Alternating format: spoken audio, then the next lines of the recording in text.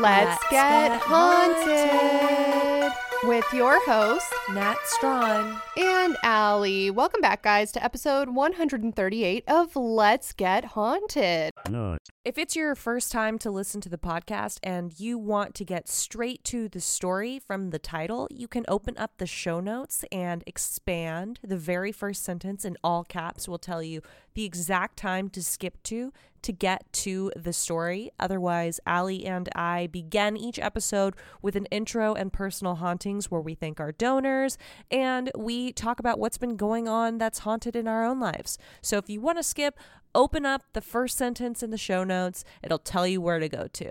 And now back to your regularly scheduled haunting. How are you today, Natalia? I'm just barely hanging on by a thread. I've been sick for a really long time. And I'm starting to think that something's wrong because I usually am not sick for this long. But I've been in bed for 5 days with a heating pad. Oh, wow. And and the fever's been coming on and off. And I just have this crazy cough where it feels like I need to hack up stuff in my lungs, but nothing comes up. I don't know. Well, that sounds super fucking shitty. I'm really sorry. My natural inclination anytime someone tells me something is wrong is to try to problem solve, and I'm trying to not do that. So I'm not going to offer any solutions because I don't know what would be helpful, but that sounds super fucking shitty. I feel like when it comes to illnesses and things like that, for me, they usually just pass, right? So I'm okay, just wait it out. But it's just been on and off for a really long time. I remember before I went to the horse show, everyone in the house had norovirus and I was taking care of everyone. And then we went to the horse show and some people kind of on and off again had fever on and off, but it was fine. And then now when we finally got back, we're back in our house and settled. I just got struck down. We were actually driving back. And so I was still in Florida. And I remember I had 3.5 hours left to go until I got home. And it was about 6 p.m. And I just made the call. I had to stop and get a hotel because I just felt really, really sick. And then ever since then, it hasn't come back. And it's been almost a week now. So I'm just hoping that I don't die tomorrow. But I mean, yeah, that would be the fucking worst case scenario. I really hope you don't die. I don't think you will. I do wonder though, because a lot of what you were describing from the horse show really made me think of Coachella in terms of how many people are there, and it's sort of a thing that goes all day, and it's even though maybe people are rolling their eyes because I know Coachella's not cool anymore, but it's also very exercise intensive randomly, and I feel horse riding also is there's a lot of walking, a lot of talking, a lot of jumping up and down, running possibly to get to certain locations that you're late to. So I wonder if and so I know for me personally, leaving any type of festival that's longer than one night, I feel I come back from those types of situations with respiratory issues. And I don't know if it's because there's a lot of people around, so there's just higher chance of catching a bug, or I personally feel a lot of it has to do with dirt. If you're just walking on a lot of dirt. Yeah, I feel that has a lot to do with respiratory distress or illnesses having to do with the lungs. Well, that makes me feel better. Yeah, I mean, that's how I feel about it. And I know my friend Audrey and I, we used to go to raves. There was one year we would go to raves every weekend, and it was not good in retrospect, but very fun at the time.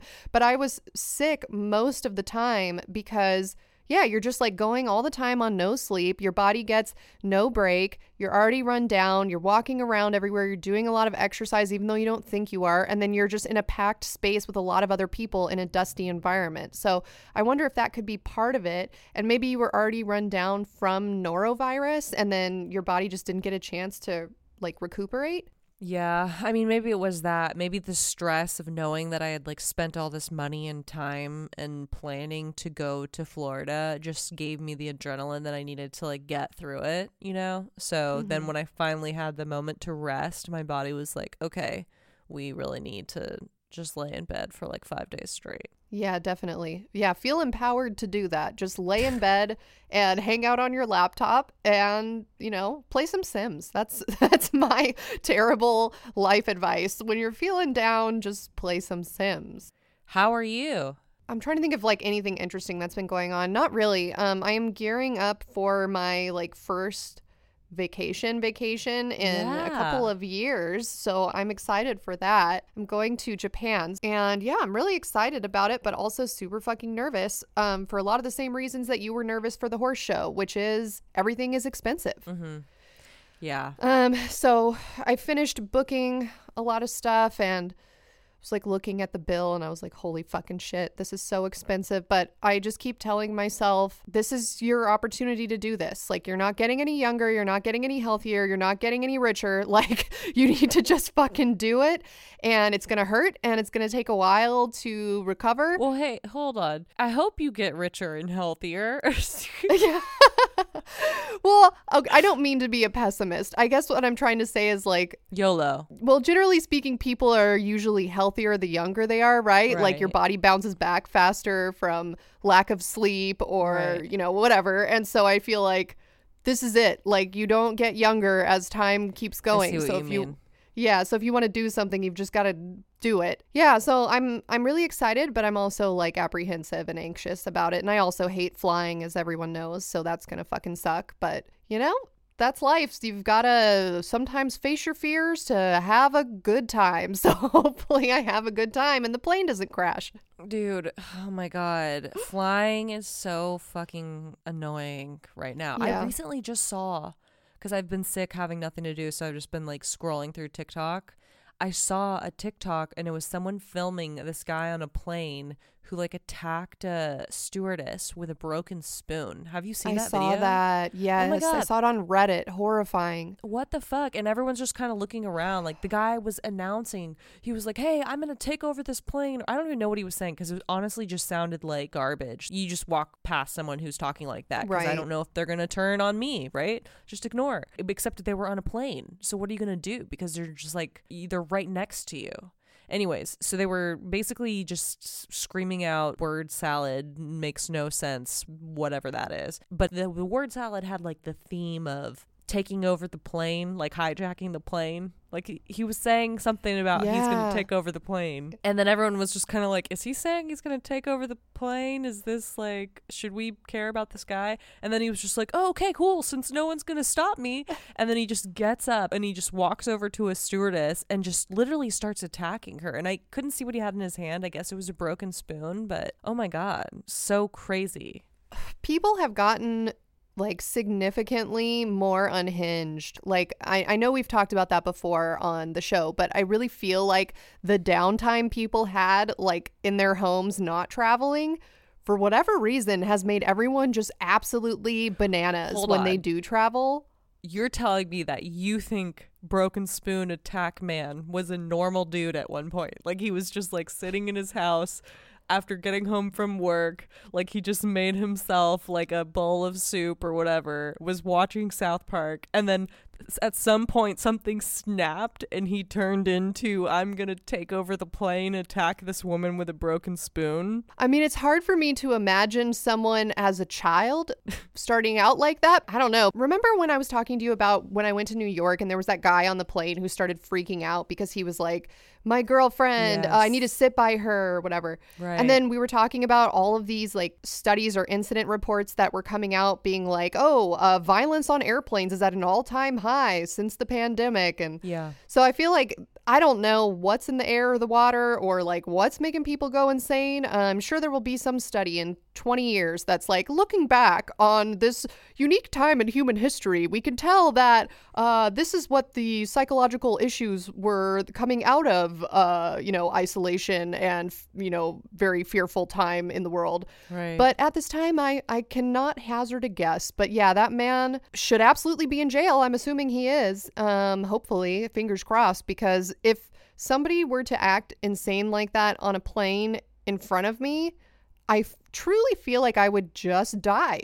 I would just have a heart attack. I would be so scared. And the only reason why I didn't have a heart attack when I saw that guy being, crazy on my flight to New York is because we hadn't taken off yet. So like he was being insane before he was even seated, and then they escorted him off the plane, and I was like, thank fuck, because if this guy was on the plane during the air like part of the flight, right, I'm ripping open the emergency exit and flinging myself out of this plane because I can't handle it. It really like depends on my mood. I've thought about that before, like what would I do if this person was on my flight?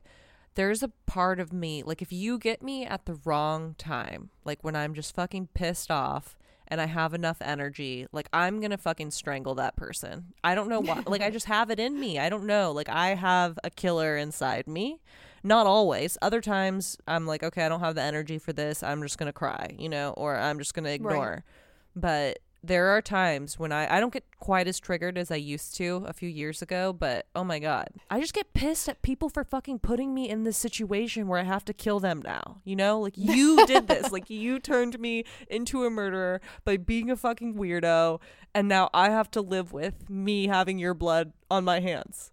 Does that make sense? Yeah, we talked about that on an episode. Right. There was one episode where during the intro, you had told me some fucking horrifying story of like the electric chair. And then we were talking about like, dude, that's fucked up. It's like fucked up that you're the murderer. And now you're making us murder you. Yeah, and now an innocent person has to become a murderer. Yeah, it is fucked up. Come on, guys. Don't make us murder you, all right? Yeah, we've got enough to worry about. Yeah. So other than that, then an upcoming trip that I hope is really fun, and I hope I survive it, and everything's good, and my anxiety is all for nothing.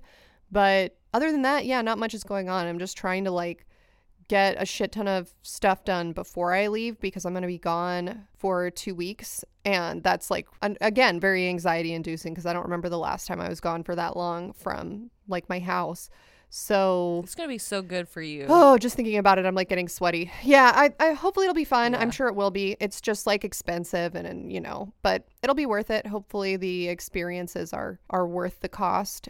Where in Japan are you guys going? So we are flying into Tokyo, and then we are going to go to Nara, then Osaka, then Kyoto, then like Mount Fuji area, then back to Tokyo and home.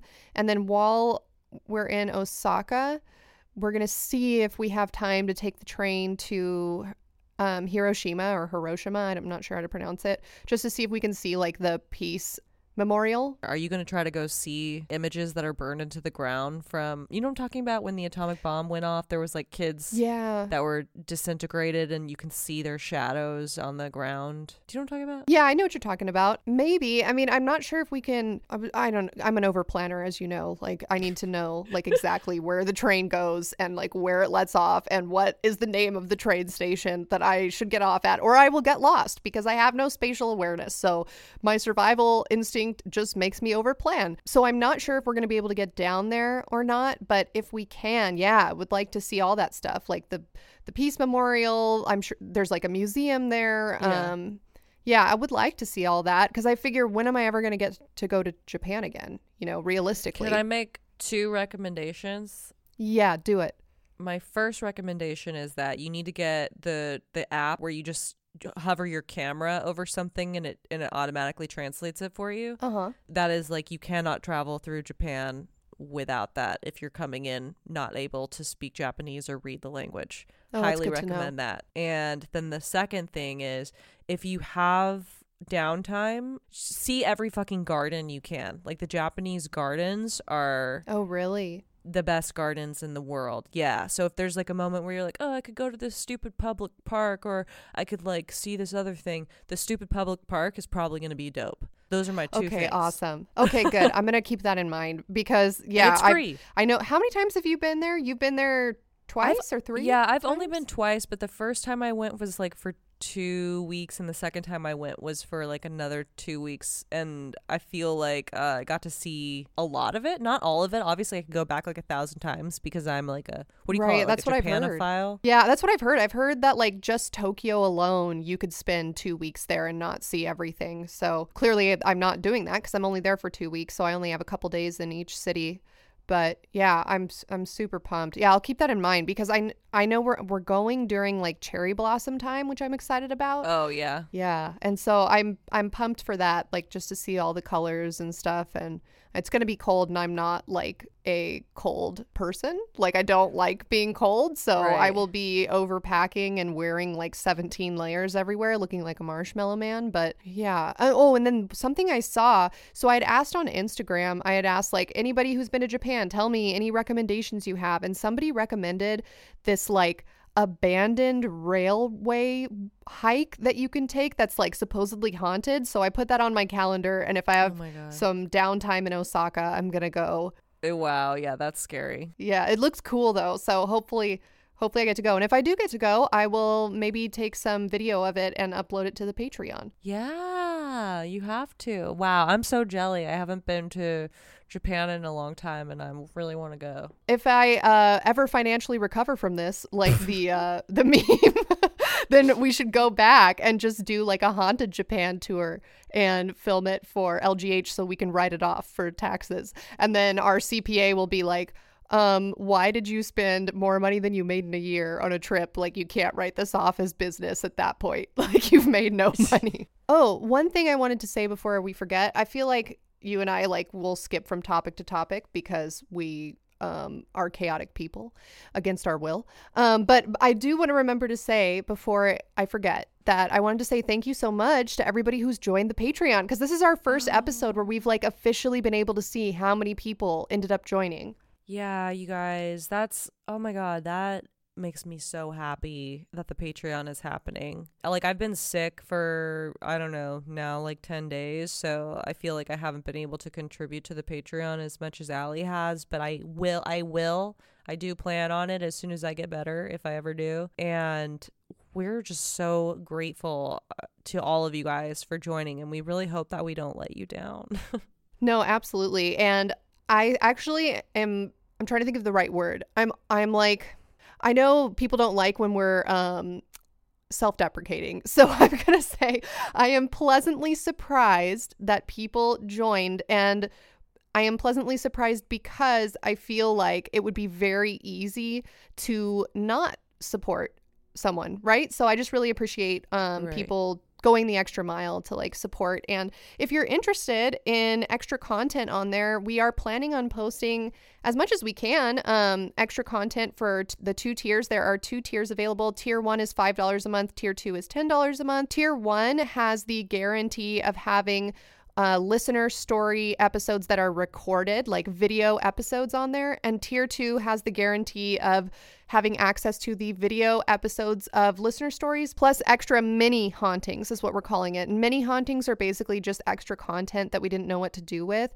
So for example, like any interview that we do where we only use sound bites from it, we are going to upload the full versions on tier 2. If there's like an intro that needs to be cut from the public version, then we will upload it privately to the tier 2. And also just like anything extra Nat and I want to do. Like I know people were asking on there because I posted a little quick video being like, hey, what do you guys want to see from me? What do you want to see from Nat? What do you want to see from us together? And there were a lot of really great suggestions. Like some people wanted to see Q&A videos, discussion threads, vlogs of like day in the life, horse vlogs, Sims 4 speed build. So if you're listening to this, I should have a Sims 4 speed build up there right now. But yeah, there's going to be a lot of really interesting things. And like Nat said, some months, like obviously we both have like other jobs and other things going on. So if I'm on there super busy one month, like if I'm on there posting a lot one month, don't fret because Nat may be posting super frequently the next month and vice versa.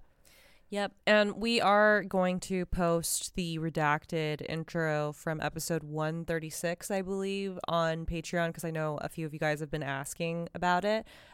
We just haven't gotten around to it. It will be up. Yeah, and so basically my point is we have like the bare minimum of stuff on there that is guaranteed to be posted to the Patreon. That is what you can read about when you go to sign up.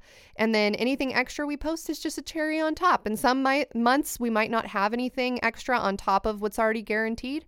And some months we might have like 10 things extra because we just never know. We like to be spontaneous.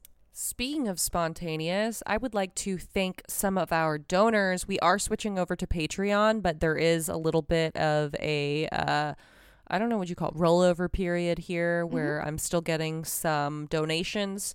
But we do want, if you guys can, to go over to Patreon because it makes it much easier for us to keep track of all of this.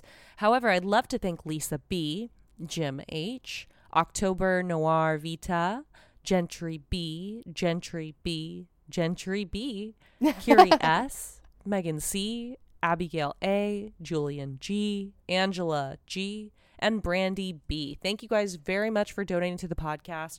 We appreciate your love so much. We need it. And yeah, we're doing it for you guys.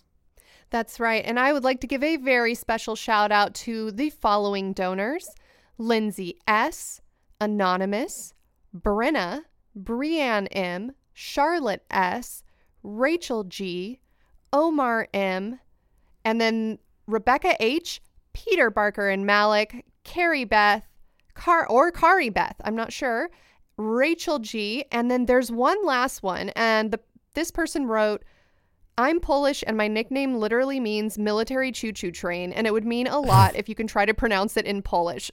So here you go. This is my butchered Polish pronunciation of military choo-choo train.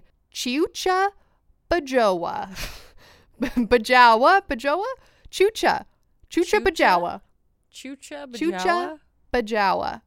And Peter Barker and Malik also put in their donation, the iconic, let me restate that, the iconic Peter Barker and Malik wrote that it's time for another shout out for the winner of the first ever Let's Get Haunted Fantasy Football Bowl, and that person's name is Big Football Energy. If you guys are interested and want to join the Let's Get Haunted Fantasy Football Bowl for the 2023, Peter Barker and Malik will be coordinating that through our fan Discord sometime in August. Now, if you're listening to this and you're like, well, wait a minute, I'm interested in that. Sorry, can't tell you how to get into the fan Discord because it's a very exclusive club. However, it is actually very easy to get into the fan Discord because you just have to ask somebody in the fandom. How can you do that? I would recommend Patreon, asking in Patreon, or asking in the subreddit. Mm-hmm. I've seen people do it on the Instagram, but I think it's not as easy, so go for the subreddit. That's right. And like Nat said, thank you so much to everyone, whether your donation is $1 or $50 or anything in between.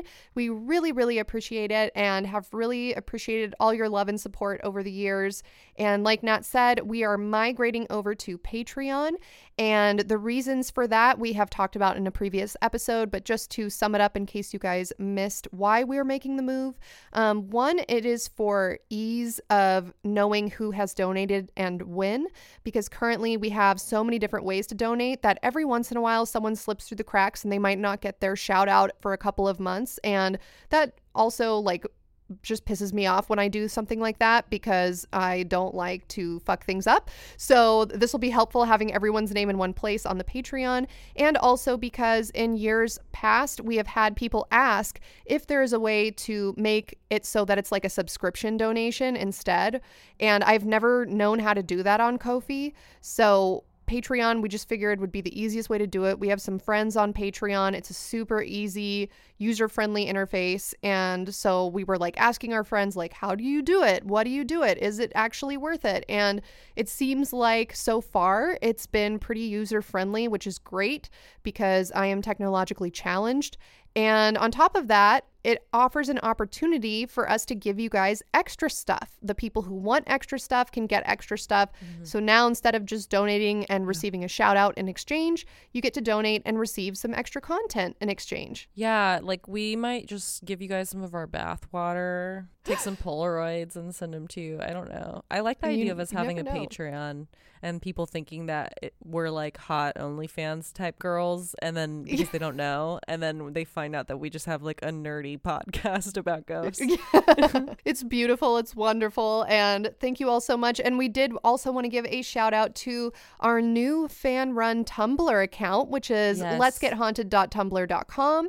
and it is fucking awesome. I just recently discovered that I actually do have a Tumblr account that I had just forgotten about and never used. So I went and followed the fan run Tumblr account, and I am just loving it so far, having such a fabulous time seeing all the stuff that they repost. And they repost stuff not only that has to do with us, but like other things that have to do with topics we've covered in the past. So it's really interesting if you're someone who does like the storytelling aspect and the research aspect of our show. I think that the fan run Tumblr account is a nice complement to the episodes. Let's hear from our sponsor for this episode, Manscaped. Spring has sprung, and our friends at Manscaped have the best tools for some spring cleaning. They've already helped you tidy up all the nooks and crannies of your body's basement. But this year, Manscaped can help you get the perfect presentation on that beautiful face with the new Beard Hedger Pro Kit. Make sure you look your best this spring by using code Let's Get Haunted to get 20% off plus free shipping at manscaped.com. It's time to tame your mane with the Beard Hedger Pro Kit. The sun is peeking back out, which means you'll have to show your face in the daylight again. So use the kit to make sure your scruff looks award-winning, whether you got glorious beard flow or some smooth, sleek cheeks. The kit starts off with the Beard Hedger, a waterproof cordless trimmer with a rotary wheel that gives you 20 hair cutting lengths, all with one guard, so no more messy drawers full of add-ons. It also comes with titanium-coated T-blades that are tough on hair but smooth on your face, leading to single-stroke efficiency that brings satisfaction one stroke at a time. That's what she said. The Beard Hedger is a high-tech piece of art in a travel-sized package with a long-lasting battery, universal charging, and a strong motor. Next, the kit has the liquid goods to make you feel good, starting with the beard shampoo and conditioner. You can't treat your beard like you treat your pubes. That's what I always say. And that's why the kit has a special shampoo and conditioner specially designed to moisturize, reduce ingrown hairs, and replenish your beard's natural oils and promote beard health. The Pro Kit also has Manscaped's Beard Oil. The nutrient-infused oil relieves dryness both on the beard and the skin beneath, while still adding a little shimmer and shine to liven up the look. Cap it off with the Beard Balm, a pomade that shapes, styles, and moisturizes, bringing the amazing scent of fresh eucalyptus, rosemary, and lavender essential oils. Not to mention, the Beard Hedger Pro Kit also comes with 3 free gifts: a beard brush, comb, and scissors to ensure that your beard is ready to impress. Save 20% off plus free shipping with the code Let's Get Haunted at manscaped.com. That's 20% off and free shipping with the code Let's Get Haunted at manscaped.com. Focus on the face and use the Beard Hedger Pro Kit for the cleanest look in the game. Natalia, how do you personally enjoy the Manscaped products, and how do you think it best helps the beard? You know, I'm kind of like a creative person, and I also just like to fuck shit up, and I feel like the art of facial hair satisfies all of my needs. You get to literally destroy something while also creating something new. And it's a beard.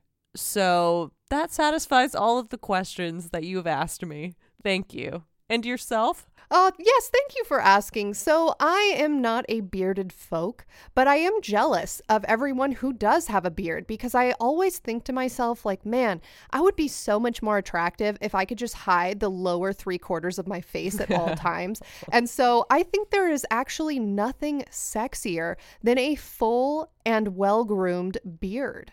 And as someone who's been someone's beard before, I can say that you should never ignore a beard. Nothing can replace a good beard. All right, let's get into this episode.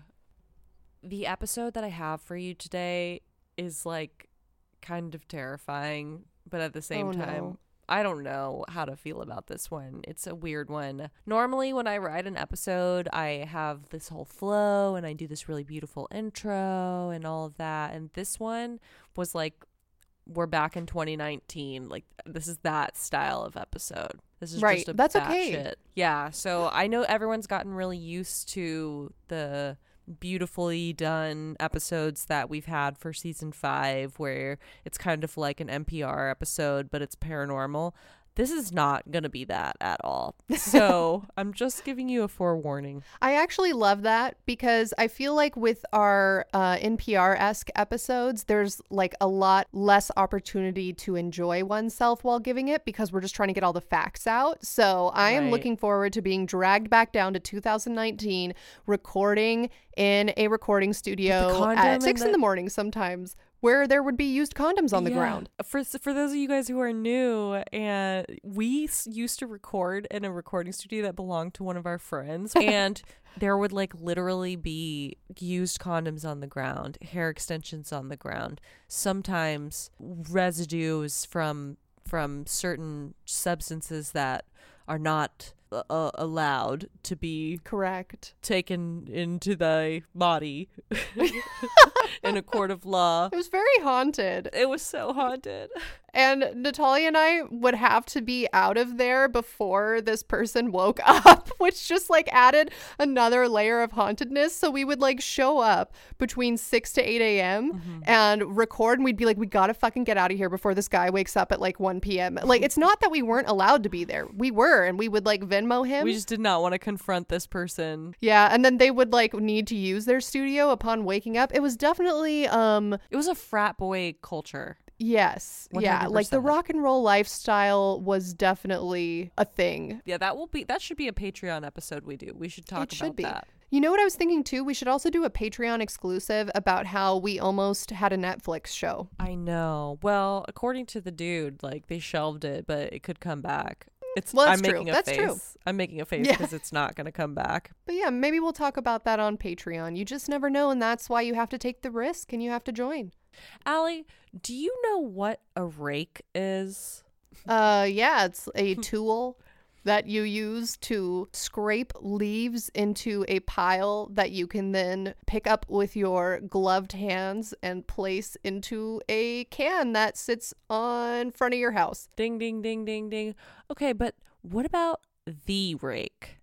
Like one rake? Yeah. One rake is all it takes. Falling in love with me. In love with Rake. Possibilla rakes. Okay. This rake looks like all I need. I can already tell this is a shitpost episode and I'm so excited. I am so fucking excited. No, the rake. Do you know what the rake is? Okay. For some reason, I'm picturing a bird, like a stork, and or one giant rake that the Lord himself uses once a year to scrape the undesirables into hell with. So I guess you don't know what the rake is, which makes this a little bit more... No. Most people do know what the rake is, so I'm just going to get into this episode and you will find out what the rake is. But for everyone who's like, I know what the rake is, I'm going to give them a little intro here because I don't want the skeptics to get away with their thoughts. If you think that the rake was the name given to a creature which originated on 4chan's B board near the end of 2005, you would be right.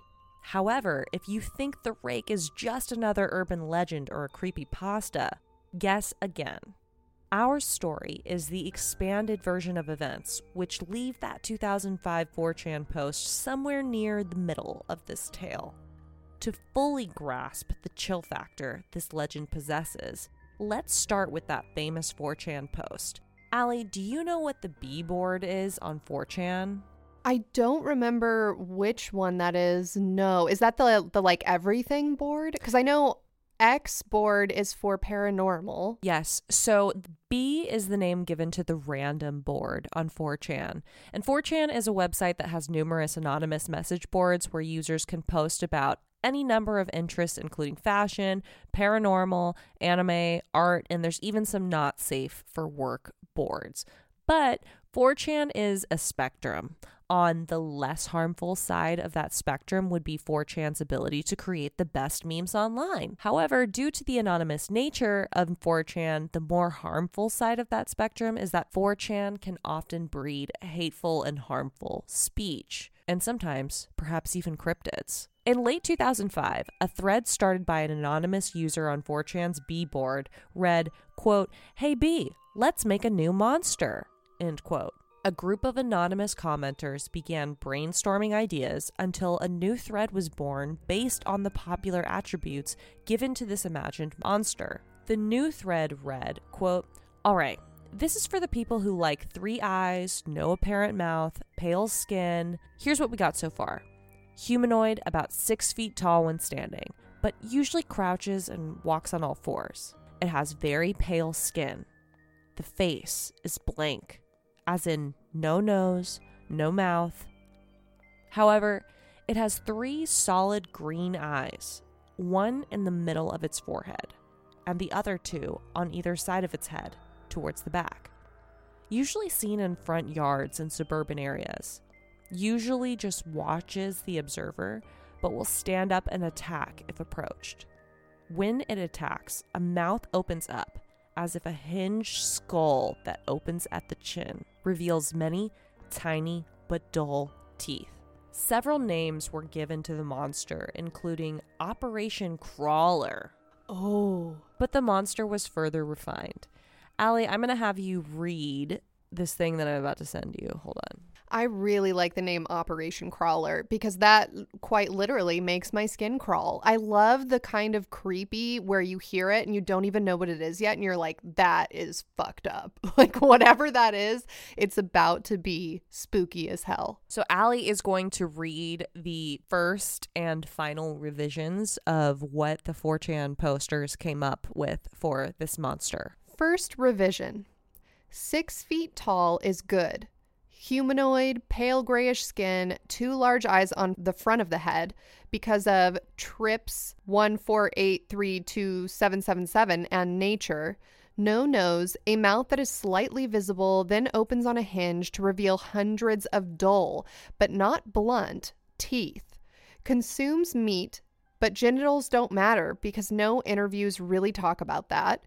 Seen in suburban areas, minding its own business, attacks when approached, but mostly just stares at people, and looks human enough to be able to distinguish with fedora and trench coat or similar. Final revision.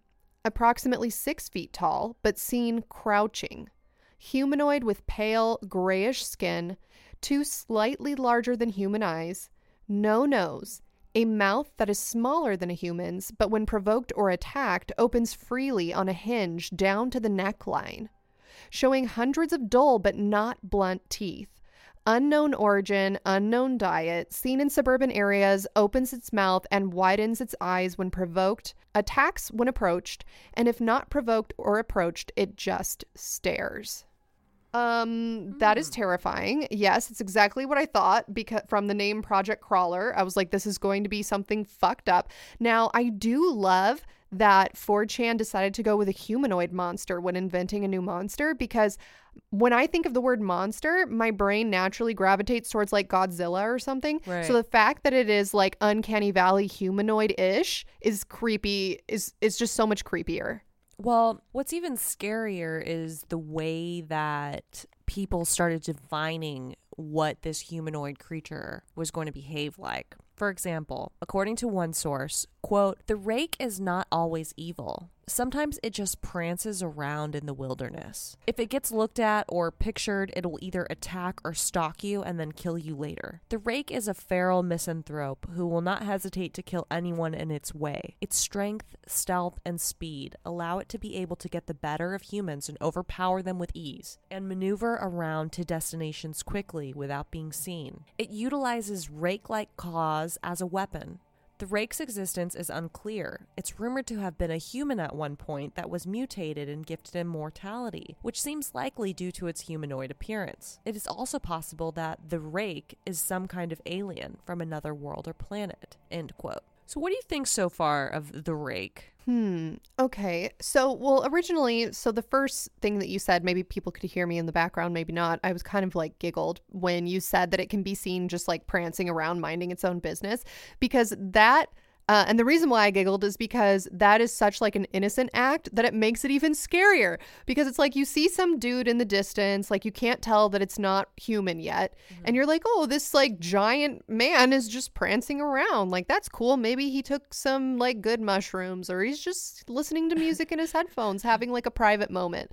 And then like the man just turns and looks at you and its mouth unhinges and it just starts like sneakily and quickly, like faster than a human, running towards you.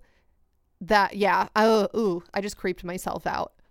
You know that song? I think it's from Jeepers Creepers where it's like, in a tiptoe through the forest. The tulips. Yeah, that through thing. the meadows or whatever. That's where you'll find. Oh my God, it just glitched in my ear and scared me so much. Why is this fucking house I know, so I saw scary? you flinch. God, yeah, that it's just I'm too scared right now. I feel like your description of the rake just made me really nervous, and now I'm like looking around. Everything just seems fucked up right now. I don't know. Yeah, as you guys know, Natalia and I normally record at night to avoid having to pay too much for the parking meters at our studio, and there is like a giant wall of windows in front of me, and the like blinds are broken, so I can see like my own reflection, even though the people outside can probably see me. And so I constantly just creep myself out, being like, who is outside looking at me? Is it the rake? So what became popularized on 4chan and creepypasta, the story of the rake, began to gain traction as a real creature. Something strange began happening. People started seeing the rake in real life. Sleepless victims reported that they had seen the rake in their dreams. Reports of a tall humanoid creature around 6 foot tall with gray skin and large vacuous illuminated eyes began emerging. The rake was said to sit on beds and stare at sleeping victims from the corner of their bedroom. People who encountered the rake claimed that he could see through their soul. Some believed the rake resembled a large hairless dog or a naked man. The rake dominated the suburbs. When spotted, the rake would not retreat, but rather stare ominously at the person who sighted them. If a curious onlooker approaches the rake, it slowly opens its mouth while its eyes grow wider and wider on its gray, thin face. It is assumed that the rake tears his prey apart with long talons at the end of his skinny fingers. Just seeing the rake was enough to mean certain doom. The rake stalks his victims in their nightmares and daydreams.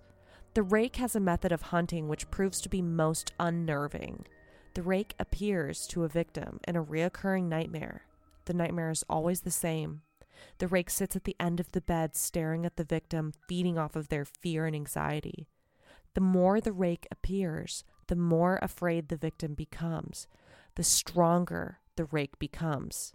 It is assumed that the rake kills his victims, but nobody has lived to report back on the details. So now I'm going to show you some pictures of what the rake looks like. These are some artistic drawings, if you want to describe them to our listeners. If you guys want to see these pictures, you can go to our Instagram at Let's Get Haunted on Instagram. Okay, so Natalia just sent me 6 artistic renditions of the rake, and each one is more terrifying than the last. I'm going to be keep it really real with you guys. If I saw this in the night, I think I would stab myself before it could get to me, because I'd be like, look, it's not fun for you anymore.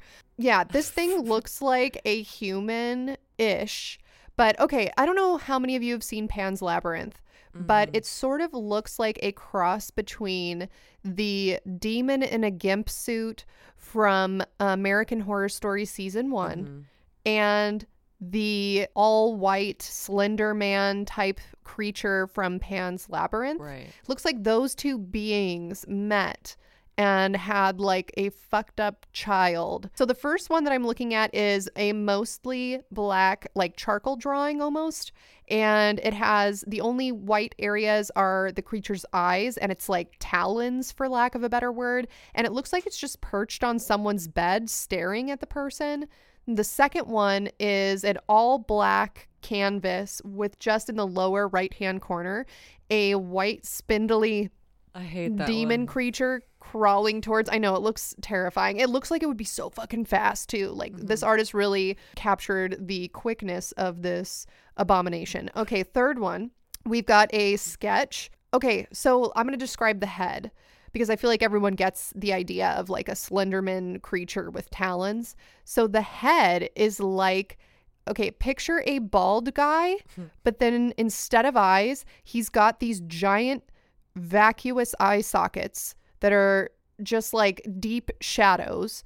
Then the mouth is almost like the slit face woman. If you guys remember from our Japanese folklore episode with Reina Scully, and with like lots and lots, too many teeth. It's too many teeth to be natural.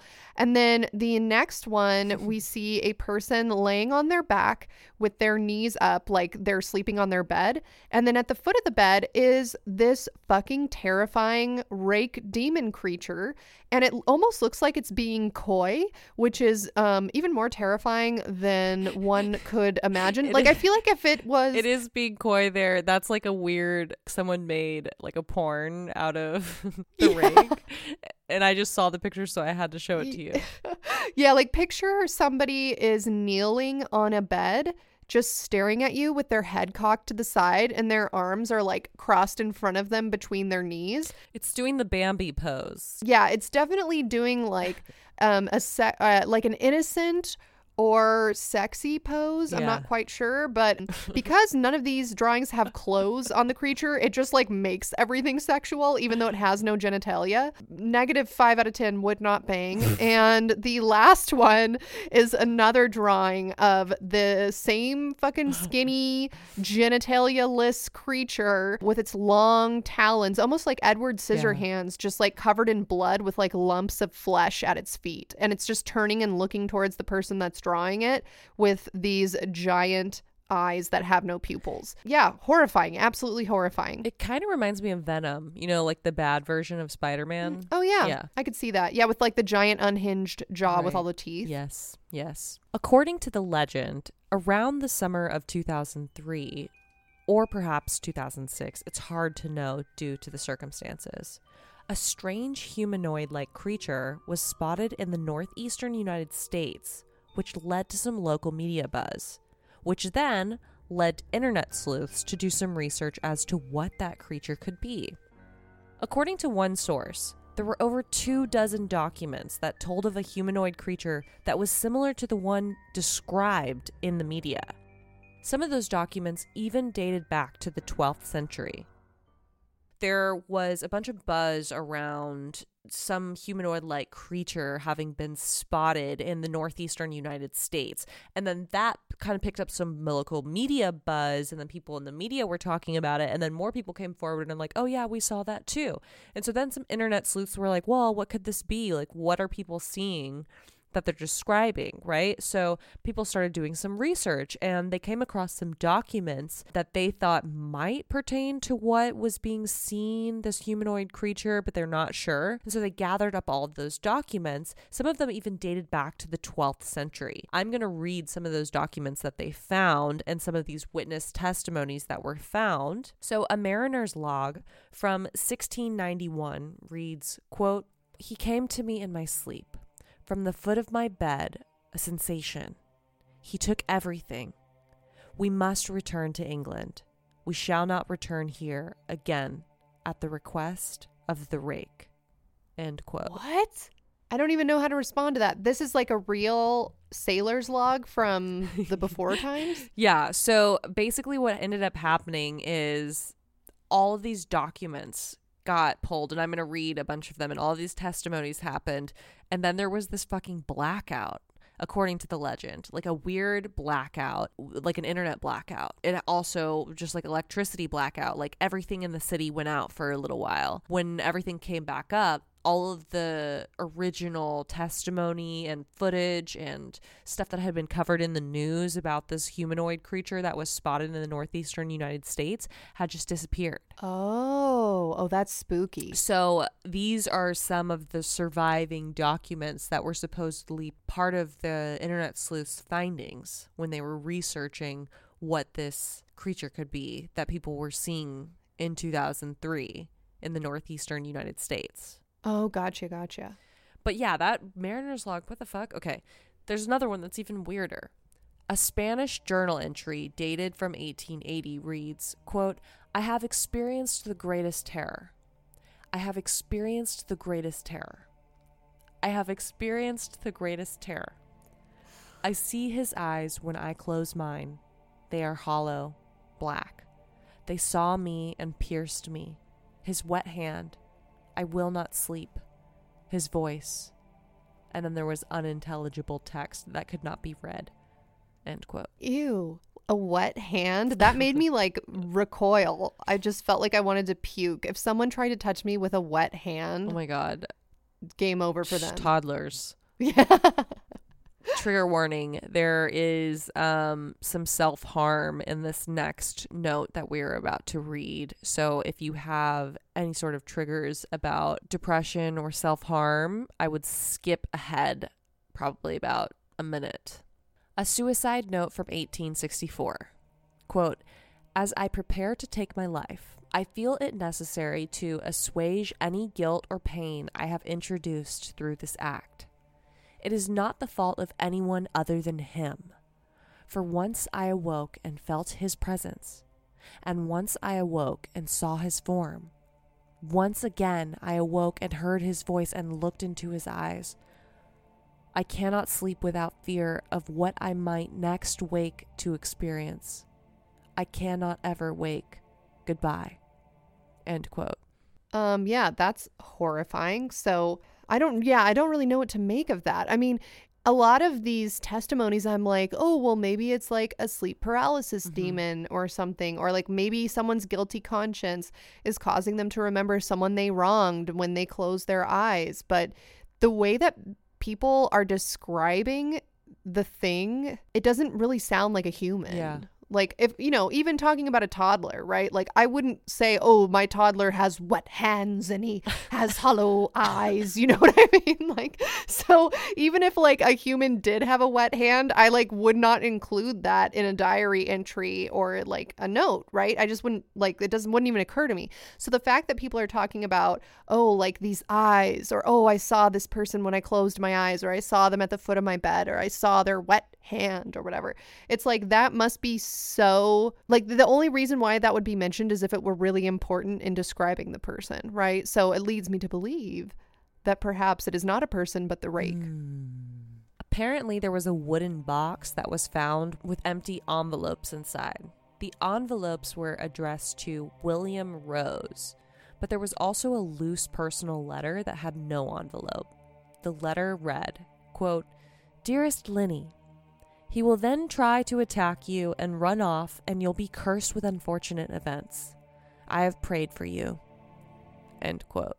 What would you do if you received that letter? Was it addressed to me or to Linny? No, to you. Like, what if I wrote you a handwritten letter and mailed it to your house, and I didn't tell you I was sending it, and you open it up and that's what it said? And it just says like, "Dearest Nat." Would you just call 911? Just like police immediately? I feel like I would just be like, this is a scam. This is clearly someone pretending to be Allie, like trying to scare me. I don't know how they're going to get my like credit card information out of this, but I would just be too afraid for it to be anything other than a scam. So I would just believe that it was a scam. Okay, wait. What if, you know how you'll get like emails or like spam emails or spam phone calls from telemarketers, Right, where it's like clearly someone in a call center and they're like, oh, I need your social security number in order to like process some Right. like bullshit bill that you haven't paid or something, or else you go to jail. What if that's what demons are? But instead of your social security number, they're just like, oh, I need to see your soul real quick about like some unpaid debt that you have. And they're all just like sitting in like some office space with like hundreds of cubicles all in one room packed together, just like these demons sitting on office chairs like trying to get your soul. And they're like super scammers like that. And then the devil is just like the head scammer, like the guy that runs the call center. It's like Wolf of Wall Street, and like when Yeah, Leonardo DiCaprio's like, "I'm not fucking leaving." That's the devil. Or like Office Space, where the head guy is always like, yeah, I'm gonna need your TPS reports, but the devil like walks in to like the demon that has the least amount of souls reaped that month, and he's just like, yeah, I'm gonna need you to stay late tonight and get some more souls to hit your quota. Okay, I just sent you what you're gonna read next. Sorry, it's really long. We can take turns if you want. No problem. This is like the most complete witness account that was from 2006, according to the legend. So before this blackout, this mysterious blackout came and took all of the witness accounts and all of the media that had to do with this strange humanoid creature that was being seen, that we were presuming is the Rake. Gotcha. Okay. All right. Here we go. 3 years ago, I had just returned from a trip from Niagara Falls with my family for the 4th of July. We were all very exhausted after a long day of driving, so my husband and I put the kids right to bed and called it a night. At about 4 a.m., I woke up thinking my husband had gotten up to use the restroom. I used the moment to steal back the sheets, only to wake him up in the process. I apologized and told him I thought he had gotten up out of bed. When he turned to face me, he gasped and pulled his feet up from the end of the bed so quickly, his knees almost knocked me out of the bed. He then grabbed me and said nothing. After adjusting to the darkness for a half a second, I was able to see what caused the strange reaction.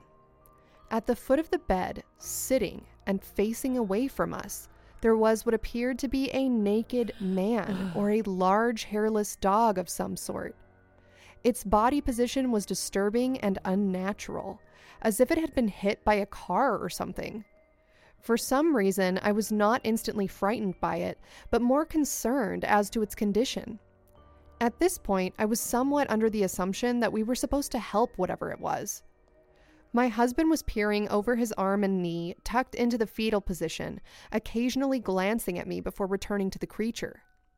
In a flurry of motion, the creature scrambled across the side of the bed and then crawled quickly in a flailing sort of motion right along the bed until it was less than a foot from my husband's face. Oh my God. The creature was completely silent for about 30 seconds, or possibly closer to 5. It just seemed like so long. Just looking at my husband. The creature then placed its hands on his knee and ran into the hallway, leading to the kids' room. I screamed and ran for the light switch, planning to stop him before he hurt my children. When I got to the hallway, the light from the bedroom was just enough to see it crouching and hunched over about 20 feet away. He turned around and looked directly at me, covered in blood. I flipped the switch on the wall and saw my daughter Clara. The creature ran down the stairs while my husband and I rushed to help our daughter. She was very badly injured and spoke only once more in her short life. She said simply, "He is the Rake." My husband drove his car into a lake that night while rushing our daughter to the hospital. He did not survive. Being a small town, news got around pretty quickly. The police were helpful at first, and the local newspaper took a lot of interest as well. However, the story was never published, and the local television news never followed up either. For several months, my son Justin and I stayed in a hotel near my parents' home. After we decided to return home, I began looking for answers myself. I eventually located a man in the next town over who had a similar story. We got in contact and began talking about our experiences. He knew of 2 other people in New York who had seen the creature we now refer to as the Rake. It took the 4 of us about 2 solid years of hunting on the internet and writing letters to come up with a small collection of what we believe to be accounts of the Rake. None of them gave any details, any history, or any follow-up. One journal had an entry involving the creature in its first 3 pages and then never mentioned it again. A ship's log explained nothing of the encounter, saying only that they were told to leave by the Rake. That was the last entry in the log. There were, however, many instances where the creature's visit was one of a series of visits with the same person. Multiple people also mentioned being spoken to, my daughter included. This led us to wonder if the Rake had visited any of us before our last encounter. I set up a digital recorder near my bed, and I left it running all night, every night, for 2 weeks straight. I would tediously scan through the sounds of me rolling around in my bed each day when I woke up. By the end of the 2nd week, I was quite used to the occasional sound of sleep while blurring through the recording at 8 times the normal speed. This still took me almost an hour every day. On the first day of the 3rd week, I thought I heard something different. What I found was a shrill voice. It was the Rake. I can't listen to it long enough to even begin to transcribe it. I haven't let anyone listen to it yet. All I know is that I've heard it before, and I now believe that it spoke when it was sitting in front of my husband. I don't remember hearing anything at the time, but for some reason, the voice on the recorder immediately brings me back to that moment. The thoughts that must have gone through my daughter's head make me very upset. I have not seen the Rake since he ruined my life, but I know that he has been in my room while I slept. I know, and I fear that one night I'll wake up to see him staring at me again. Yeah, I'm fucking terrified. I am fucking terrified. I don't even know what to say. That is fucking horrifying. This story, I feel it's hard for me to express myself right now because I feel like I'm on one brain cell and, just like sick and have weird like fever head. But okay, does this make sense? Have you seen the movie The Ring? Yes. You know how she's like investigating the story of the ring, but she like thinks it's Yes. all bullshit and then it like starts happening to her? Oh my God. Are you saying what if this starts happening to you tonight? To or you me or both of us? I don't know. That's what I'm saying. It's just fucking scary. Like I hate how like Gen Z is always like, oh yeah, our life is a movie, like main character, blah, blah, blah. Because all of the movies that I'm thinking about are fucking terrifying and I don't want to be in them. I don't want to be a main character. I want to be like, forget about me. Like you didn't even know. I was like an extra. I was like a shadow in the background of a restaurant. I want to be, the supporting actor to the main character who gets to survive or who like doesn't have anything that bad happen to them. You know what I mean? Like I want to be the one person that's like, the main character's trying to tell me about some fucked up shit going on. And I'm the one that's like, I don't know. I haven't seen anything. Right. Like you're just like the comedic relief. Yeah. I don't want this fucking fucked up creature to appear at the foot of my bed. Do you think, okay, honestly, all I can think about as I was reading that was your personal haunting that you told last episode 137, where you woke up and there was just a fucked up looking humanoid guy standing not at the foot of, was it the foot of your bed or at the side of your bed? It was the side of my bed. The side of your bed, just fucking looking down at you, wiggling its creepy long finger. Like that's honestly all I could think about when I was reading that narrative. I try not to think about that. I have really just convinced myself that it was sleep paralysis at this point. I'm like, it was sleep paralysis. It has all the hallmarks of sleep paralysis, even though we know that it doesn't. There are some things that are not matching up, but I'm just telling myself that it was sleep paralysis because I can't. You know what? Maybe that's what this creature is too. Maybe it's just a sleep paralysis demon. You know how in the story we covered 2 years ago that you did on sleep paralysis and nighttime demons. Yeah. I remember you talking about how a lot of people see the same type of apparition regardless of race, religion, country of origin. Like a lot of people see a night hag, like an old woman. And so I wonder if this creature that all of these people are reporting could be something like that, you know, like some sort of collective conscious that we all have that we learned about in the Randonautica episode, where like sometimes before major tragedies in the world, like 9/11 or earthquakes, like we find that there is some sort of collective conscious, almost like a premonition happens. We also talked about that in our Happy Valley Dream Survey episode, where some people get like groups of people sometimes have like premonition dreams. Maybe that's what this is, like a lot of people experiencing something at the same time and hallucinating the same thing. We just don't know. Yeah. What they were saying in that story though is they were talking about how they had found all of this information, right? Like the Mariner's log. And I don't want it to be like The Ring. Like I don't want it to be like, I don't want that person's story that you just read to be me next. You know what I mean? Yeah, of course not. Yeah, who would want that? As the legend goes, after all of these documents were compiled, there was this strange blackout that led to the loss of much of the content that was associated with the story of the Rake, because all of the online accounts were destroyed mysteriously during this blackout. And according to the legend, the accounts that had been lost, they weren't just fearful of the Rake. Some of them were childlike curiosity and playfulness. There were people who were just like, oh yeah, I saw this thing and it was sort of, you know, dancing around or kind of playful. Not all of them were terrifying. So I don't know if that's part of the Rake's hunting. Like if he's just like luring people into a false sense of security or lulling people into a false sense of security. I mean, I do think that we have heard of creatures doing that in the past. You know, I mean, that's like a big part of horror movies, is like something that you traditionally think of as being a safe object, like a doll, you know, like the movie Annabelle. Like there's stuff, or like a little child in The Shining. Like usually those types of things are thought of as being like innocent. And so when that gets subverted into something malicious that can harm you, it makes it even scarier. So yeah, like imagining this creature just sort of dancing and frolicking and like grooving in a forest or in an alleyway, and then oh my god, wait, I just scared myself so much. Have you heard the story of the dancing man? No.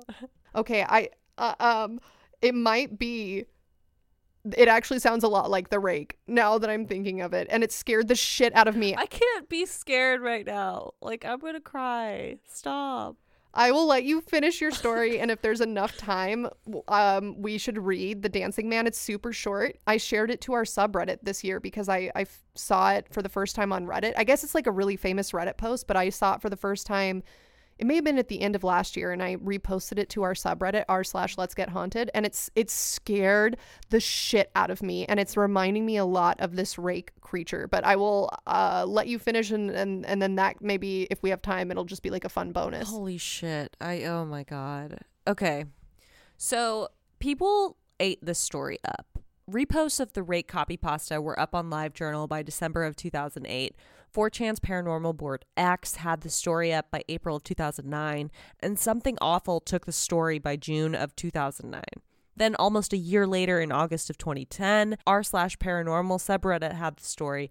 Tumblr even had a site for copypastas about the Rake made. In December of 2010, a viral marketing campaign by Insomniac Games released a creepy photo of one of their new characters named Grim from a video game called Resistance 3. The image was published to the Wild Game Innovations website. Now, Wild Game Innovation is literally a hunting website that sells trail cameras, hunting accessories, and game feeders. So it's like not paranormal at all. But anyway, Insomniac posted this image to Wild Game Innovations website, and they were posing as like a deer hunter in Morgan City, Louisiana. In their post, they claimed that the hunter who took the photo was in pitch black, and then all of a sudden this strange creature just appeared on his camera, and he freaked out, and he was so terrified that he broke his camera in the shuffle of like running away, but he was luckily able to retrieve the image through a memory trip that wasn't damaged. Here is the image. Wow. Okay, so Natalia is showing me what you would think of when you think of a trail cam, right? So like grayscale, grainy image, because for those who don't know, trail cams are not like CCTV. It's when you set up a trail cam, you can't see that image in a live feed or in real time, and they are motion activated. So hunters who are trying to figure out like which animals go to which spots in a forest, for example, they will set these trail cams up at certain points throughout the area that they're hunting in, and then they'll come back and look at them later. And when there is motion detected, the trail cam will take like a series of photos, and then you can see like, oh, okay, like deer come through this area, or a bear came through this area, and then you can choose where to go or not go based on that information. So that is what makes trail cams especially spooky to me, because imagine like you're going out to check a trail cam, and then you see the image of this fucking demon monster running towards the camera, which is what Natalia is showing me. And then you're like, well, fuck, I'm already here, so it's not like I can avoid the area. Like, just imagine, oh, it'd be such a good horror scene. Somebody checks the trail cam. They see a fucking Slenderman monster with these glowing vacuous eyes and no mouth, like running towards the trail cam. And then they look up from their trail cam, and it's just right there staring at them. Imagine that. I'm not imagining it. But doesn't that picture look like the Rake? It does. Yeah, it absolutely looks like the Rake. But you're saying this was posted as promo for a video game? Yes, and the reason I'm bringing it up is because a lot of people, when they think of the Rake, think of this image or think of something similar. And then the skeptics are like, oh, well, that was just a hoax because like Insomniac used this as a viral marketing campaign. But I'm here to tell you the rest of the story. Who is to say? This image terrified everyone to the point of even getting picked up by the Daily Mail and local news outlets. And there was this local Louisiana news station that ran this photo. And when they ran the photo, a ton of YouTubers commented on it. And they were like, oh, that's a Grimm. It's a video game character. It's a hoax, essentially. And then, in response to this viral story, Insomniac Games came out and claimed the hoax on Twitter. And they tweeted out the same photo with the text, quote, whoops, looks like one got out. If you see a Grimm on the loose, please return to Insomniac Games in Burbank, California, with like a link to the new game. Clever. But it was too late. What was meant to be a viral campaign for a video game only served to further materialize the Rake within the public consciousness. Everyone was talking about the Rake. More images emerged of the Rake. The Rake kept expanding into the thoughts of all who encountered the story, until evidence emerged suggesting that perhaps the Rake isn't so new after all. Now, here on LGH, we don't take ourselves too seriously, and as Haunties, we pride ourselves on our open-minded, fun, and inclusive way of thinking. However, should an argument with a skeptic arise, we come prepared to win. And how, Allie, do we beat a skeptic at their own game? Well, with historical anecdotes that complement our paranormal interests and give credence to our debate, forcing the skeptic to ingest rational material which only solidifies our position as a trustworthy, rational source of information. Hear, hear. In the interest of putting a skeptic in their place when they call the Rake a hoax driven by a viral marketing campaign, let's lay out the facts. So y'all, we're going to learn some actual knowledge today and also some sick historical insults very briefly. And yes, Allie, there will be a test at the end of this. And if you get all of the answers right, I'll Venmo you $4.20. Okay? Okay, go ahead. Okay. According to Wikipedia, in a historical context, a rake is short for rake hell, which is analogous to a hellraiser. A rake was a man who behaved immorally, particularly by womanizing. Often, a rake was reckless and entitled, especially with money, wasting an inherited fortune on gambling, alcohol, women, and music, all the while racking up even more debt. In a literary sense, a rake stock character served to highlight libertinistic attitudes such as lewd behavior, alcoholism, vagrancy, cheating, and gambling. The libertines believed in a philosophy that was popularized during the 17th, 18th, and 19th century, mainly in France and Great Britain. Libertines were basically standing in sharp contrast to the social acceptable behavior of religious influence during those centuries. So a rake would stand in opposition to religious dogma. Do you see that thread of evil yet? Morality was the concept on everyone's mind during the 17th, 18th, and 19th centuries. So much so that even if a rake became chaste and sober, they might still be a rake if their choice to change was not motivated by good morals. According to Wikipedia, in literature, quote, the motivation of a penitent rake to change their libertine ways could fall under two motives. 1, the false wit, or 2, the true wit. False wits only abandon their way of life out of hypocrisy for financial reasons, while true wits fall in love with a witty heroine and vow to be faithful to her. Yes, this is problematic, but stay with me here. These distinctions between hypocrisy and honesty demonstrate the role of morality when crafting a rake. The last relatively smart thing I have to say before we all put our tin hats back on is that the polite rake and the debauch were differentiated between their social class or style. For example, a smart male character who was perceived as charismatic and witty while entertaining alcohol and sex was preferred over a debauch who had no restraints in fornication, drinking, or hypocrisy.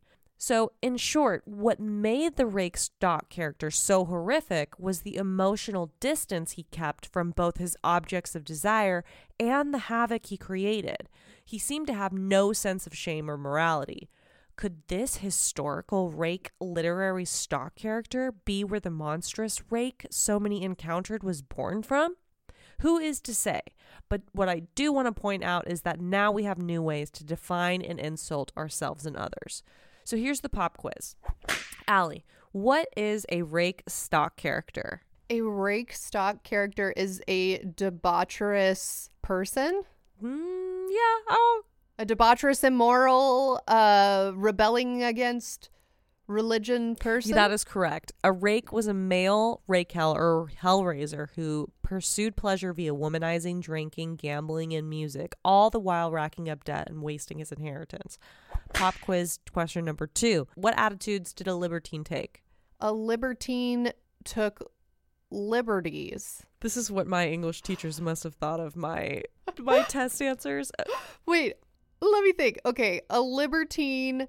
No, but that's what a rake character was, right? The libertines were like rebelling against religion, I thought. Did I misinterpret? No, that's right. Yeah, so a libertine was someone who lived freely and they drank freely with alcohol, sex, fornication, gambling. They basically did everything that a rake did. Number 3. What is the difference between a false wit and a true wit? Okay, when you were talking about false wit and true wit, I just started saying in my head, to wit, and then I Wait, don't know. You know, like the saying to wit. No, what's that? Like if you're explaining something and then you say to wit, and then you say like something else that goes along with the explanation. Wow, we are falling apart here. Okay, so a false wit is motivated by hypocrisy, and a true wit is motivated by honesty. I didn't win 420, you guys. I'm so sad. No, but you might get the extra credit. So which of these terms, rake, libertine, false wit, true wit, polite rake, or debauch, do you most identify with? I am going to say a libertine. Oh, wow. That's very fancy. Okay, now we can put our tinfoil hats back on. Let's return to our story. So that is what the rake means in like a literary sense. I could possibly see some lines drawn from that definition to today's rake monster, Sure. right? Yeah, definitely. Because when you think of like debauchery, what is more debaucherous than violence? And the rake is a very violent creature from the narratives that you have been reading, and especially the one that you had me read, where a child is killed. I can't really think of anything more counterculture than murdering the object of innocence, right? So yeah, I could see parallels being drawn. It does surprise me that 4chan would have known that backstory and then applied it to a new monster they were inventing. So either that was just a happy accident or coincidence, or it's a what came first, the chicken or the egg type situation. And maybe someone thought they were inventing a monster, but really it already existed. Yeah, okay, I'm glad you said that last one. Keep that train of thought going. Okay. So the rake grew a life of their own. The more and more people wrote about the rake and ruminated on the rake and said its name out loud, the more powerful the rake became. And then people began uncovering evidence that the rake has always been. In 2017, r/humanoid encounters had a post that read, quote, I hid my head under the blanket and stayed as still as possible. I could see a faint silhouette through the fabric. It looked like a hairless dog with a warped body, with long, distorted arms. The creature walked across the floor and crawled out of sight. I could only assume that it had gone up the steps. I didn't sleep at all. I held still and refused to allow myself to move until dawn. My mother had come down the steps confused and a bit aggravated. She asked me to come upstairs and look at the wall. The walls had been covered with long scratches. The distance between the marks was huge. The hands must have been at least 6 inches wide. We moved within the following weeks, and it wasn't until 4 years ago that I heard of the rake. Another user, which is now deleted, wrote, That night, I woke up at 3 a.m. to the feeling of something watching me. I felt extremely uneasy. I rolled over to look around the room, and my eyes locked onto something standing beside my mom. It was extremely tall, but looked as if it had a broken back and couldn't stand up completely. It was slouched over, and it had extremely pale skin and bones sticking out under the skin everywhere due to how skinny it was. It had long claws hanging from both hands. Its face was sunken in, and eyes were completely black holes. A few greasy hairs were visible on its head. It had no clothes, but also no genitals or nipples. I was horrified. I rolled over and covered myself up head to toe with the cover. I refused to move or look out the rest of the night, even though I was fully awake. Eventually, my mom finally woke up that morning. She immediately started complaining of her side hurting. She raised her shirt to look and found huge claw marks down her side. It was 3 deep wounds which were extremely inflamed and still bleeding. I felt horrible knowing that this thing did that to her while I lay beside her hidden. A couple months later, I saw the creature again, although not as horrible as the first experience. I was woken up to the creature slouched on the floor on my side of the bed. It was watching me sleep. I covered myself up again immediately, but this time I got the courage to peek out and found it still looking at me. I'm not sure when it went away because I didn't dare look again. The feeling this creature gave the room was horrifying. I got chills and my hair stood on end before even seeing it the first time. It had the feeling of complete evil to it. I'm 18 now and obviously sleep in my own room. However, I still live in the same house. My mom still sleeps in the room where I witnessed the creature. Almost nightly, she has nightmares about something watching her in the room. She has nightmares about something hiding in the paintings on her walls, or something coming from the ceiling in her room while she sleeps. There's one specific corner of the room where almost every dream seems to originate in. Our cats refuse to stay in that room if the door is shut. If anyone has any information about any folklore this could relate to, please tell me. I'm desperate for any information about what I've seen. I've had countless other experiences in the house, but those are the major ones. This is the closest I've come to finding an image that looks like what I saw. And they included a photo. Also, I wasn't aware of the creepypasta of the Rake until 2016. This event took place many years before that. I've only referred to the creature Rake-like because of the similarities in what I saw and having nothing better to compare it to. So Natalia is showing me an image that we will post to at Let's Get Haunted in the photo dump for this episode. It depicts, a creepy humanoid, fucked up, looking like lumpy, hairless, or actually it has a few little hairs dangling down. You know what? Okay, picture Gollum. Yeah, but picture like a thick Gollum, neck. but with like way too long of a neck and no hair except for I guess like a few scraggly pieces and long like dog claws. It's gross. It's fucking gross.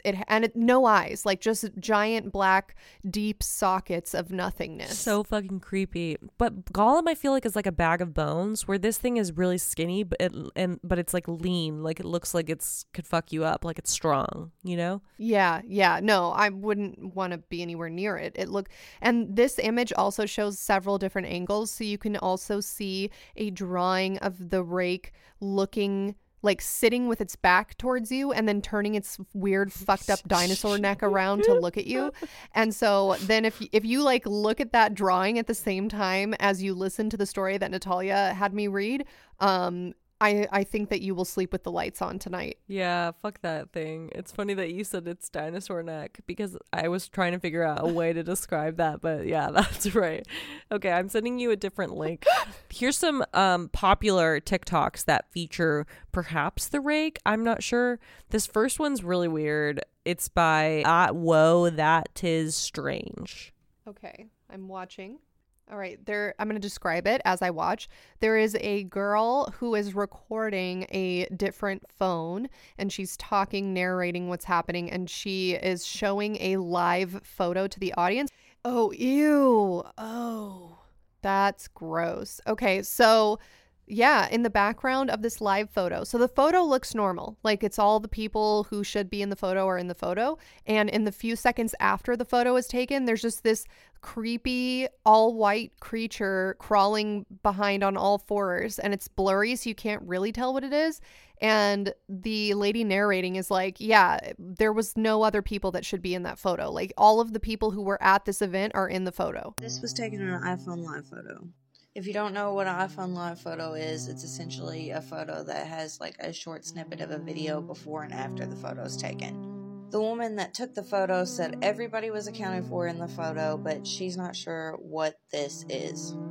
In between the flash, you can see that this white figure just sprints across the frame.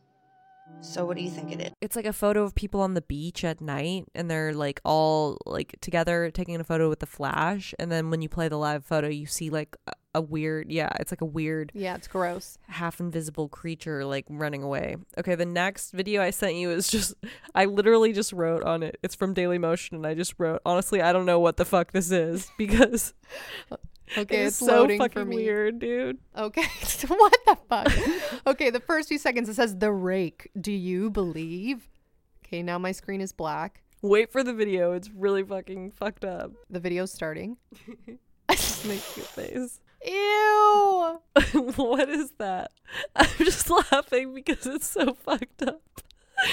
But like, what is that? How would you even begin to describe that? Have you guys ever seen those street performers that like are on stilts, and then their arms also have arm stilts, so that it looks like they're a like stretched out giraffe creature walking on all fours? That's what this is. I'm just laughing because like there's just a dude in a park hiding behind a tree, and then he comes out from behind the tree and he's got these stilts on his arm. That's for sure just a dude. Yeah, I don't know, man, but oh, that's incredible. I love that. I love the idea of someone being so personally haunted that they take their stilts to a park and hide behind trees and scare people. That is so fucked up.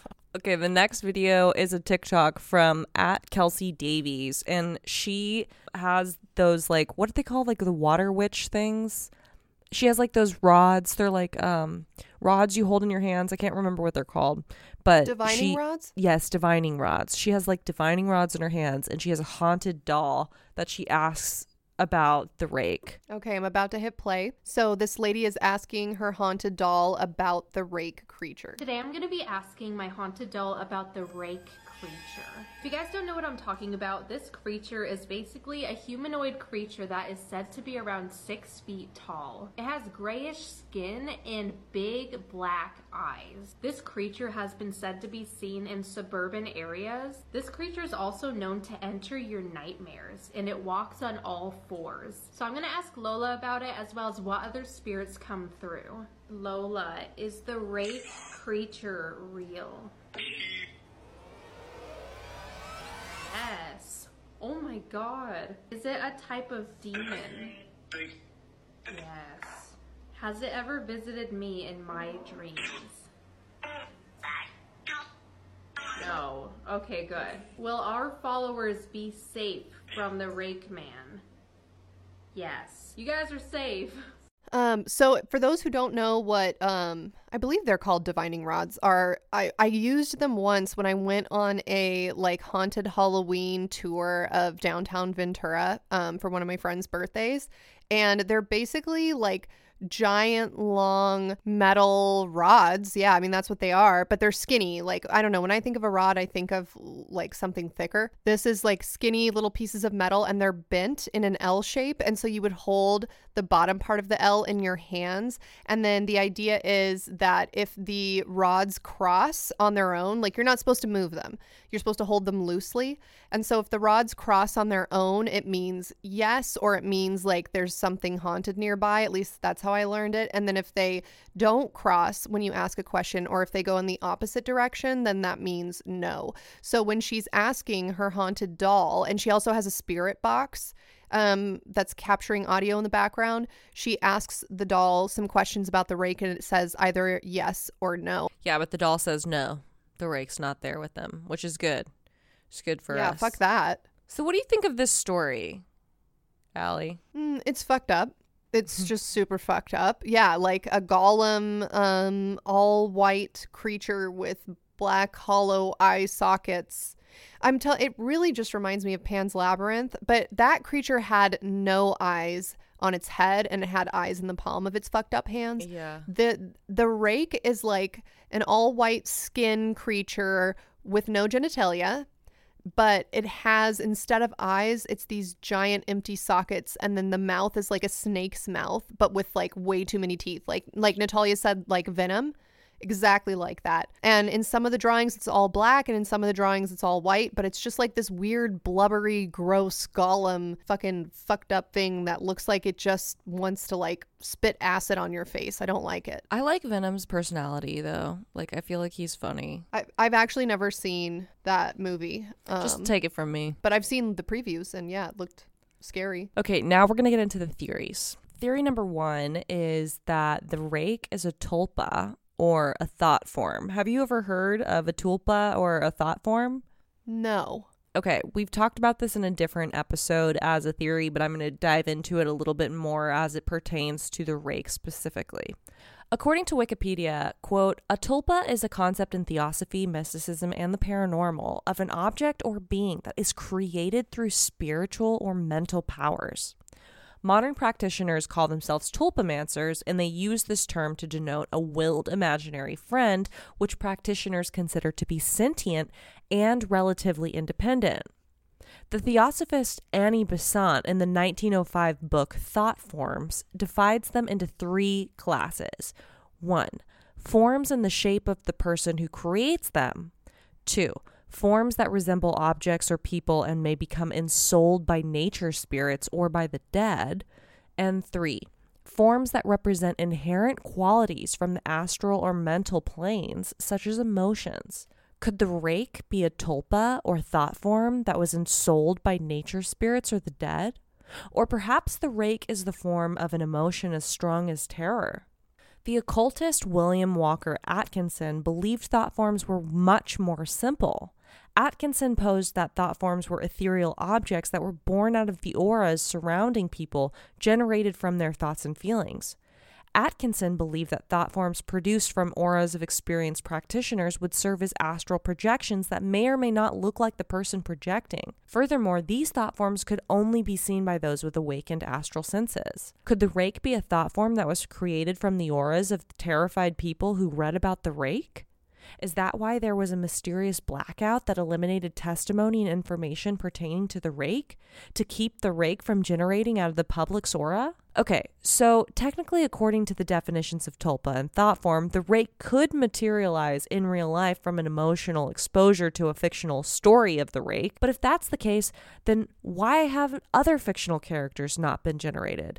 Why do we not see Mickey Mouse sitting at the foot of our beds or crawling through our suburban neighborhoods? Spiritualist Alexandra David Neal noted that she had observed tulpa mystical practices in 20th century Tibet. She described tulpas as magic formations generated by a powerful concentration of thought. So maybe Mickey Mouse didn't leave as much of an emotional impression as the rake did. After all, children's cartoons are meant to pacify the viewer, not force them to ruminate on the content for hours after watching. David Neal believed that a tulpa could develop a mind of its own. Quote, once the tulpa is endowed with enough vitality to be capable of playing the part of a real being, it tends to free itself from its maker's control. According to David Neal, this happens nearly mechanically, just as the child, when her body is completed and able to live apart, leaves its mother's womb. She said she had created such a tulpa in the image of a jolly friar tuck-like monk, which later developed a life of its own and then had to be destroyed. David Neal raised the possibility that her experience was illusory. Quote, I may have created my own hallucination, end quote. But she did say that others could see the thought forms that she had created as well. So is Mickey Mouse waiting for his chance to become so powerful that he too can leave the Disney stratosphere and choose his own path?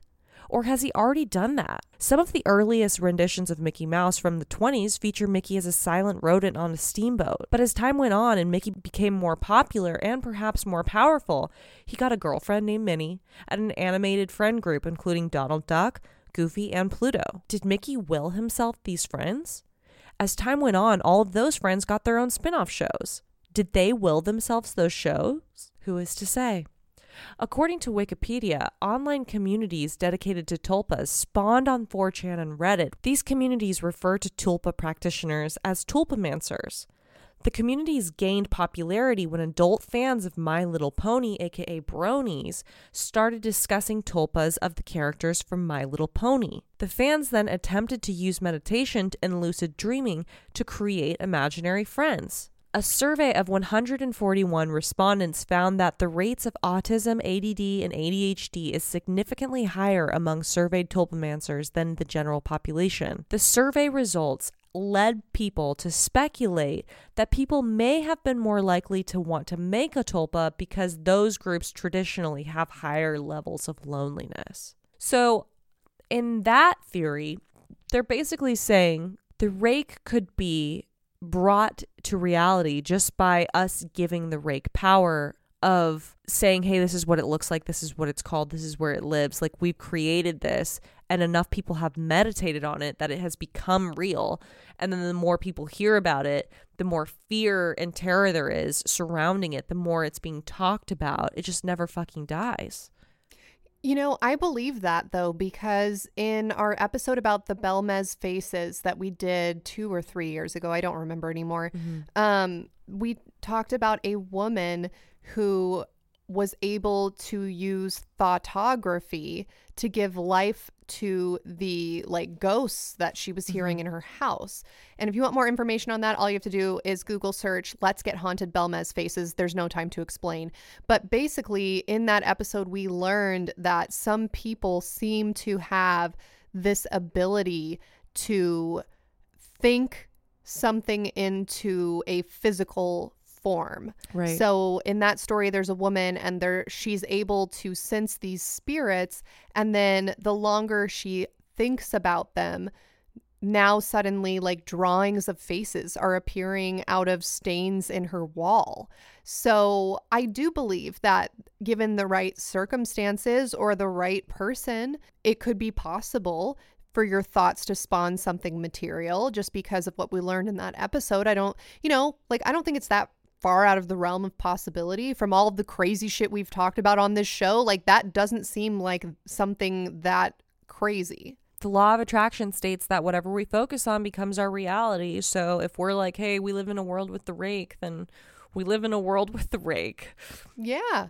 Also, how sad is it to think that the rake might just be some lonely person's imaginary friend? No, I reject that, because nobody would imagine a fucked up rubber golem creature that just sits at the foot of your bed. No, nobody wants that. You know what they want? Everybody wants either something cuddly or something hot, and the rake is neither of those.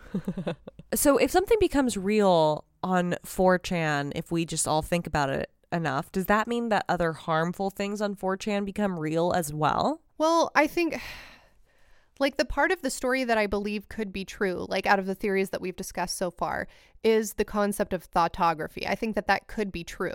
But I also think that not everybody possesses that ability. So right. Just because, I do think it's possible for abstract things to happen if enough people think something's true. But I don't think it's possible to spawn something in reality without some special psychic ability, for example, thoughtography or astral projection or using the psychic eye or whatever. I think the average person can't do those things. So just me reading about the rake doesn't mean that I'm contributing to the rake's possible existence. I think you would have to be a special kind of person for that to be a thing if we believe that thoughtography or thought or tulpas or tulpamancing, if we believe those are real, I think that they would only be real under the circumstances in which the right person is doing the thing that brings the thing to life. Does that make sense? You would have to be someone who's a witch or someone who's constantly creating their reality, or an alchemist type person. Yeah, something like that. The second theory is sleep paralysis demon. Evidence to support this theory is that a sleep paralysis demon often takes the shape of whatever scares the victim the most, and if they're afraid of the rake, then maybe they'll see the rake. Theory number 3 is an alien. Evidence to support this theory is that the rake's appearance is gray skin, large eyes, and small or no nose, and a thin body shape. Is the rake just a misunderstood alien? Or perhaps the rake is several aliens? I mean, that could also be my new favorite theory, because we all know I love aliens. And I could see how, from accounts of aliens that we've researched and read on past episodes, it does seem like aliens do like to be creeping on sleeping humans. And the Rake also seems to have an affinity for just like staring at you in your most vulnerable state, right? So yeah, maybe that's my new favorite theory, because I do love aliens. And if there are multiple Rakes, then it could be like an alien race, like the Greys, right? Like those are thought to be like the, we learned in the Indrid Cold episode that there are all of these different kinds of aliens, and some are more benevolent and some want to like explore, like scientist, like as if they're scientists and they want to learn from humans or observe humans. And then there are other aliens that are allegedly more mischievous or like tricksters. And then there's others that are just like straight up evil by our standards, by human standards, because they don't have the same moral code. And so maybe it's like that. Yeah, maybe it's like a whole race of aliens. And that's why it seems like multiple sightings of the Rake have popped up throughout history and in so many different areas. The next theory is misplaced moon-eyed people. So evidence to support this theory is that the area where the sightings were could account for migration of the remaining moon-eyed people. If you don't know what the moon-eyed people are, there's no time to explain. You need to go back and listen to our episode on the moon-eyed people. The last theory is that the Rake is a cursed human. Evidence to support this theory is that there was a rumor that this was a human who was either gifted or cursed with immortality. Yeah, that's fucked up. That's super spooky. Ooh, I like that one too. The moon-eyed people, I'm like, no, I feel like the moon-eyed people is a cool legend that is constrained to like one geographical area. That's how I feel about it. If you guys don't know what the moon-eyed people are, no time to explain. Natalia covered it last year in one of her December episodes. You can go back and listen. Yeah, I feel like that's constrained to one geographical location from everything you told me in that episode where you covered moon-eyed people. But a cursed human that's just like a fucked up Robert Pattinson vampire man that like Tuck Everlasting, like cursed, this person thought they wanted immortality. And then the reality is that like they don't get to enjoy anything and there's no fear. And there's also like, you're constantly thirsty or hungry because like nothing, it's so fucked up and your skin is like sparkly diamonds in the sun. And that's bad because then everyone knows that you're not a mortal. And then you have a moment to yourself where you're just prancing, frolicking through the tulips and everyone is afraid of you and thinks you're terrifying. Exactly. That one is a cool idea too, a cursed human. And I think it's cool because as someone terrified of death, as I say on every episode, the idea of immortality is comforting to me. But then I know that like for a lot of people, immortality is like a curse. Like it would be horrible. It would be absolutely awful. There's nothing to live for if you can't die, right? So I could see myself accidentally entering into a pact for immortality out of fear and then just being like I just pull out my hair slowly over time because I'm like so upset about this curse that I walked myself into, and then I'm just like hunched over crawling around in a forest because I'm like, oh god, this sucks, someone kill me, and I can't die. I could see that being my fate. Well, isn't that what happened to Gollum? Like he used to be a normal dude, like he used to be one of the hobbits, but then he got the ring and like the power of the ring made him look crazy. Yeah, he like slowly went insane from the greed of wanting to be near the ring or wanting to have the ring. Wanting to do the ring's bidding. I never understood that as a kid. I was like, it's a fucking ring, like who cares? why do they want it that bad, you know? Who is to say? And I never understood like what powers does it actually give you? Like it just makes you invisible? Cool. Like I would way rather be that king with that long hair that lives in that eyeball, you know? Look, anyone who, like, if you ask someone if you could have any superpower, what would it be? Anyone who says invisibility is just a pervert. I actually recommend, on a first date, ask people that. And if they say invisibility, I'm sorry, red flag. You need to just walk right out of that person's life. I would like nothing more than someone to just come in and school Allie and I and be like, you fucking idiots. It's not just invisibility. You also get to speak the language of the elves and you get the secret gate to Mordor and da-da-da. And then the trees are like really tall and you can ride them or whatever. Just come like make us feel like stupid assholes right now because I feel like that's what we need. Look, if you have the One Ring and you were offended by our commentary on how Gollum is stupid, then come on our show and defend yourself. Oh, wait, that's right. You can't because you're crawling in a loincloth through a volcanic environment, searching for the ring. Environment. Yeah, so fuck you. Maybe our next podcast will just be like discussing movies and like finally like getting all of the questions answered that people have about movies that we were just like too afraid to ask. Yeah. Yeah, that's a fun idea. Like, hey, you thought you understood Interstellar? No, you didn't. Like, listen to this episode. Right. Oh, man. Well, this was definitely a mindfuck episode. And actually, I don't think you gave it enough credit, Natalia. I was expecting a, like, shitpost episode, but I actually really love Reddit and urban legend lore deep dives, like Reddit, 4chan, all of those things. I know a lot of people look down on those sorts of channels, but the thing about that is that is the modern agora, right? Which we learned that word. I think it's that word that we learned about in the Happy Valley Dream Survey episode. Like that is the modern, water cooler, if you will. Like that is our ability to commune with each other and spread folklore and stories that say something about our culture as modern day people. That's where you can find that stuff. Like 4chan and Reddit in the future will be studied by people, and hundreds of years from now, they'll look back on these archives and be like, oh, wow, like what were people in the year 2023 talking about? And what does that say about them as a species or them as a culture? Go kill yourself. That's they will be reading this stuff. I actually really like stories like this because I do think that they are important. 4chan has like a secret language, so I didn't want to tell you this, but when you were first reading the first revision and second revision of what the rake was going to be, and you were like, oh yeah, it's going to have this because of trips, and then you read out this number and it seemed like it had nothing to do with anything. So this is embarrassing that I know this. Don't ask me how I know this, but trips, when on 4chan, when you comment something, it gives you a random generated number.